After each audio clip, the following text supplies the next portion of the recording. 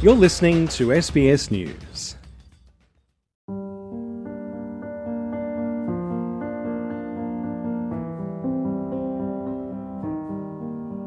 Probably about 3 weeks went by and I started to notice that my workplace was, come on, you've called in sick a few times already, like we really need you to be back in the workplace and performing. Because it's part of the human journey and it's something we shouldn't rush or we shouldn't make it to be a spectacle. Everyone, at some point or another, will lose someone or something they love. And yet death and grief are often seen as taboo, including in our dominant Western culture. So how do different cultures hold space for grief, and are some better equipped than others? And how can we think about grief beyond the concept of death, looking at other profoundly life-changing forms of loss? I'm Katrina Stirrett, and this is the second episode of Living Loss. In this episode, we explore the cultural taboos that still surround grief, looking at the unique and multifaceted ways different cultures hold space for grief. Sophie Mills is founder of the Grief Revolution, an organisation that tries to break down taboos surrounding death and grief through counselling services and community workshops. Her organisation was inspired by the death of her father when she was 24 years old, following 2 years of profound grief and depression, and subsequently the birth of her second child. Sophie says her loss was compounded by what she describes as a grief illiteracy in both her household and wider Western culture. When I was 24, I had my dad die, and I didn't really have any skills in terms of how to process that grief. I found that sort of for the first few weeks, it was okay because I guess that was accepted for you to have an emotional response for the first few weeks. Probably about 3 weeks went by and I started to notice that my workplace was, come on, you've called in sick a few times already, like we really need you to be back in the workplace and performing. My friends were sort of confused as to why I wasn't coming to the social events. And I was 24 at this age, like I'm still a young woman, kind of expected to be just happy-go-lucky. Life shouldn't have really dealt you many too hard blows yet. Sophie says she came to understand that our consumer-based society doesn't allow time for grief, as an extended emotional response is counterproductive. She also found grief was often perceived as eternal, which was a huge barrier to living with loss. I think we have an underlying belief that once a huge loss or trauma or something happens to us, that we will never get over it. And we almost wear the suffering as a badge of honour, And I've believed that so wholeheartedly when my dad first died. We had a very deep connection. He was a quadriplegic and I was his carer, and, he was my father, but, he was also my friend, and it was very entwined. And so the loss was profound for me. We'll never be able to forget that person, and nor would we want to. But the messaging of you could never have a thriving, happy, joyful life after a major loss is really detrimental to the individual and to the collective. Employees in Australia are entitled to 2 days of compassionate leave following the death of a family member. Grief counsellor Marianne Bowdler explains how this is not conducive to a holistic grieving process. She says work and other commitments often interfere with rituals which are pivotal in navigating grief. The current predominant Western culture, if I could call it that, is not very comfortable around death, not very good at ritual, and not very good at supporting grieving. The way that we give 2 days bereavement leave just doesn't correspond. Other cultures have rituals that you do at 1 year, or rituals you do at 6 months, rituals that you do in an ongoing way. And the rituals that we have in our different cultures, our many, many different cultures that we have in Australia, are all ways that help us do that first task of acknowledging the reality of the death. The difficulty, I think, is where all these important rituals of cultures come into conflict with our work or our boss. Grief Australia's Christopher Hall says our society is to blame for most of the problems a grieving person encounters. He says we often fail as a community to offer appropriate care to grieving people. So that's a really strong message from our culture that grief is like the common cold. You go through this short period of disruption, but you return to be a normal, productive member of the human race within 3 to 4 days. We know that social support starts to drop off, diminish 3 to 4 days after the death. So by the time you've defrosted the last casserole and you've thrown out the last bunch of flowers, the expectation is that get back on the horse and get back into life. And grief is not like that. We like things that are tidy and neat. In the early days, people used to talk about going through particular stages in this particular order. It's not like that. It's messy and it takes time. Julia lost her mother just 3 days before her 17th birthday and found there was very little time to process her grief. She had also just moved to Australia from Indonesia, where it quickly became clear grief was processed very differently.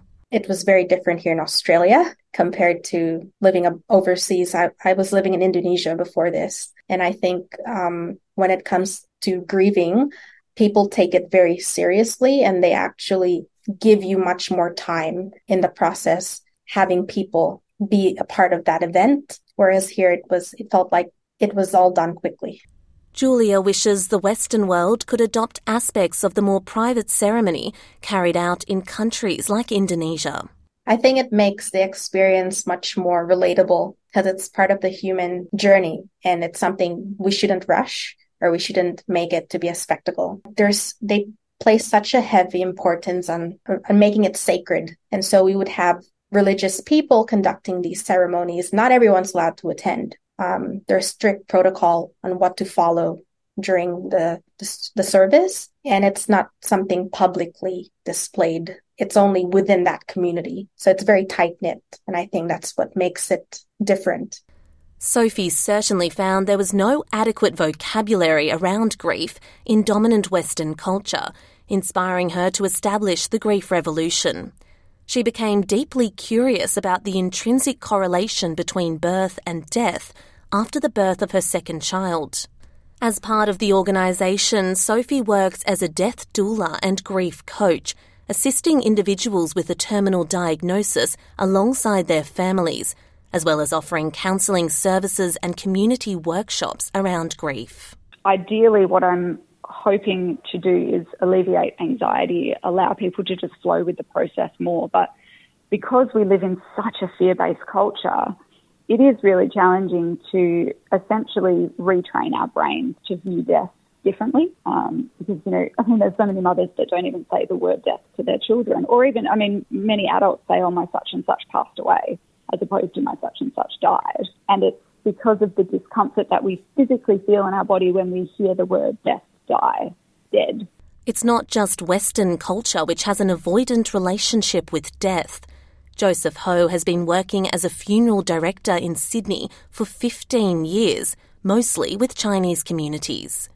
He says in his experience, there's a reluctance to talk about death in Chinese Australian communities. There's still a big avoidance in the, whether it's in Sydney, Chinese community, or in Hong Kong or Southern China. They always try to avoid talking about death because they do believe it's bringing in bad luck. They don't want to jinx it, word. It's hard to have them understand getting it a pre-plan or pre-pray for a funeral or start planning a funeral. People believe if you start planning, you die sooner.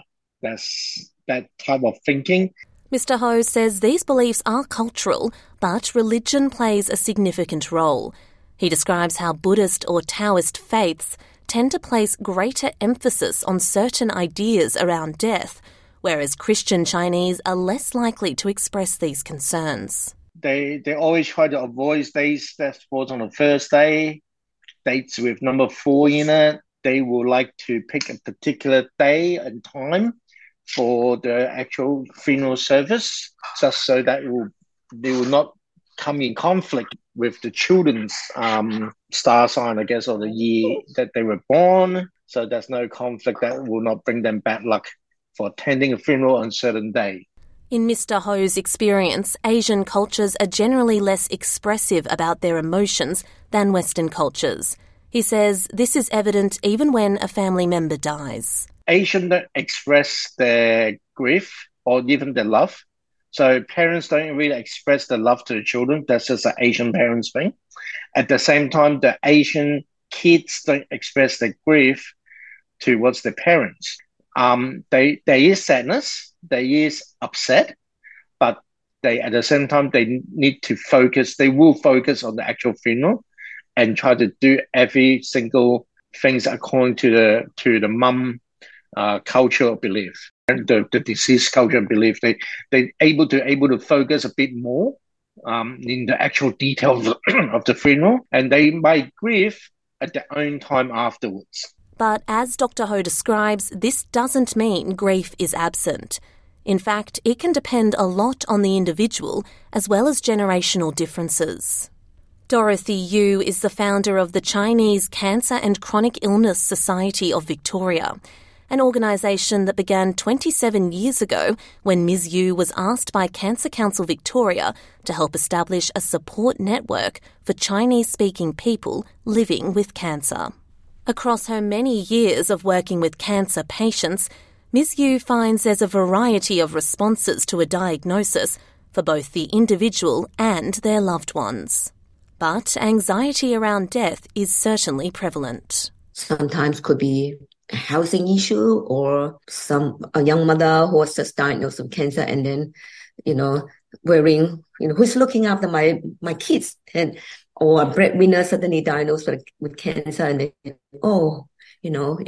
what to do, where can I get money, I need to feed my family, all these things, big things and little things, and also emotional issues as well, because they, really find it hard to cope with this sudden, crisis, like I'm diagnosed with cancer. And people still have this fear, with this debilitating illness, because long time ago, we think cancer means death. For some people, cancer can mean death. And Ms. Yu says there's again a mixed emotional response to a terminal diagnosis. She says traditional Chinese culture avoids talking about death altogether. But in Chinese Australian communities, generational and individual preferences can shape the willingness to discuss death and dying. I actually felt that a lot of older people are quite reluctant to talk about their personal experience. But in general, say if I go to a group and ask, is it okay that I talk about death and dying? And everybody will say, that's fine. But if I talk to a client on an individual basis about their own mortality, then they probably a bit uncomfortable because it's about himself or herself. She said the communication in some families can start to break down following a diagnosis, describing an experience where a client was distressed about his family's decision to conceal his father's terminal diagnosis from him. The family do not want the patient know. They don't want the patient know because they think that he can't hack it. But then that's not something that we would really, encourage our clients to do. That's why we explain to them, it's good actually not to hide, And so that's why, he said he doesn't know how to disclose, this prognosis to his father. Ms. Yu has witnessed a sense of relief for individuals and their families in palliative care when they have been able to share their experiences. It might start with reluctance, but she says it nearly always reaps benefits when people open up about their grief. And some people don't understand the benefit of counseling because sometimes they say, what is the point? You can't bring my wife back. You can't bring my husband back. So sometimes it's hard to engage them. Sometimes you just try to avoid, counseling. Just say, can I come to have a chat with you? And then they are open to it. And then when we chat, they say, thank you very much, Mrs. Yu, having a chat with me. And I had the opportunity, to talk about my late husband, my son. I think the most important thing that we as workers acknowledge, really give permission for them to talk about the grief. really give permission for them to grieve anytime, any day. This urge to hide from grief is something Sophie understands. In the first few weeks following her father's death, she used to cry in the back of the car to hide her grief even from her immediate family. But since establishing the Grief Revolution community, she's discovered an immense relief in talking about death. The moment you give people permission, there is like this, everyone just settles into it. And when there's somebody holding a space and they're using the words death, died, dying, and you set the tone, you often find that because we're all human, we all feel the same thing. We've all had somebody in our life die, or a goldfish when we were a kid, or there's been a loss somewhere. So we've all experienced it. And as soon as you bring those unspoken things to the surface, most people go, yeah, thank you. It's just the truth. Everybody dies. And it's the fear that holds us back. In our next episode, we delve into how grief is navigated in Indigenous Australian cultures and the ways in which complex layers of grief are explored. Katrina Stirrett, SBS News.